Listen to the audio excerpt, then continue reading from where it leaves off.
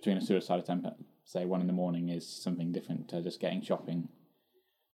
My mum had ME since her teens, but was undiagnosed for several years. It was originally believed to be seasonal depression disorder, when she gets worse with the changing of the seasons. So everyone just kind of just basically left her to her own stuff. She was a nurse, she was doing loads of different hours. And then by the time my grandmother died, she got a bit depressed, and then my great aunt died very shortly after. So that was about 6 month period of depression, and with her ME, she just completely lost energy to do when she got to that stage. From then on, it was basically everyone helping out in bits, but my dad was the primary carer. Came back from uni about saving up to move out of the house, and it turns out my dad has had an affair and has been planning to beginning procedures eventually to divorce mum, and then I basically take over from that. Unfortunately, because of the depression and the ME and a variety of other issues, migraines, the issues weren't that complicated for a carer. It was just like everyone helping part, making sure there was food in the oven, and at that stage we were doing a fairly bad job of it. And then mum had repeated suicide attempts once my dad confirmed that he was going to divorce her, because she still had hope. She's very Christian. So since last month, I think it was up to 20 suicide attempts and her severe ME, and I think it's been upgraded to severe depression. So my brother's now in Australia. My sister has fallen out of my mum completely, and I think I've been full-time carer for the last 2 years.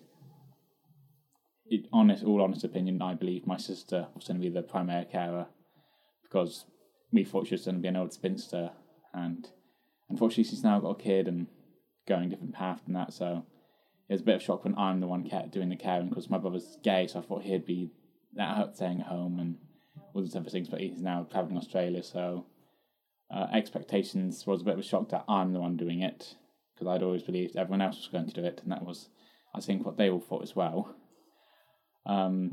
And it's just dealing with mum when she's had a very bad day, and it's trying to just calm myself down, because it's between a suicide attempt at, say, 1 a.m. is something different to just getting shopping.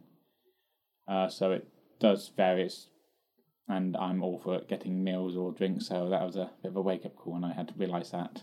Don't have any time when I know this is going to be just my time, apart from when I organise, or my friends organise anything once a month, like drinks or game night, or I try to go out, social at least once a month with friends, or have something organised. But luckily we've got 2 lodgers in the house. One of them's my old school friend, and he is a bigger gamer than I am.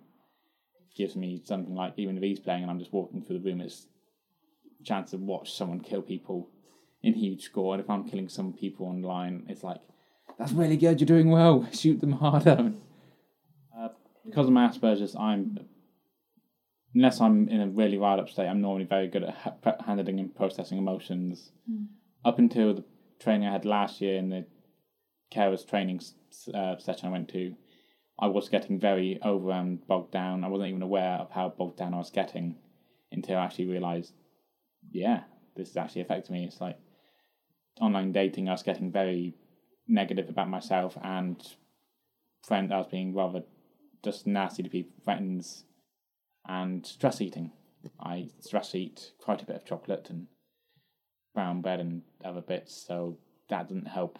I'll happily dug into a packet of crisps after an argument and relax that way, or kill something on games. So it's whichever avenue I go down.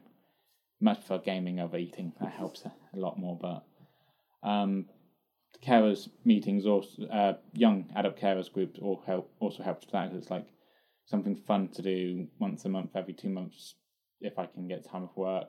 And I came back from that meeting and had a very strongly worded conversation with mum, and apparently I felt a huge difference, but Damien, my brother's partner at the time, he was also a social worker, and he just said he saw a huge difference in me, and that gave him a fire, kick up the ass to do more for herself on a good day and less on a bad.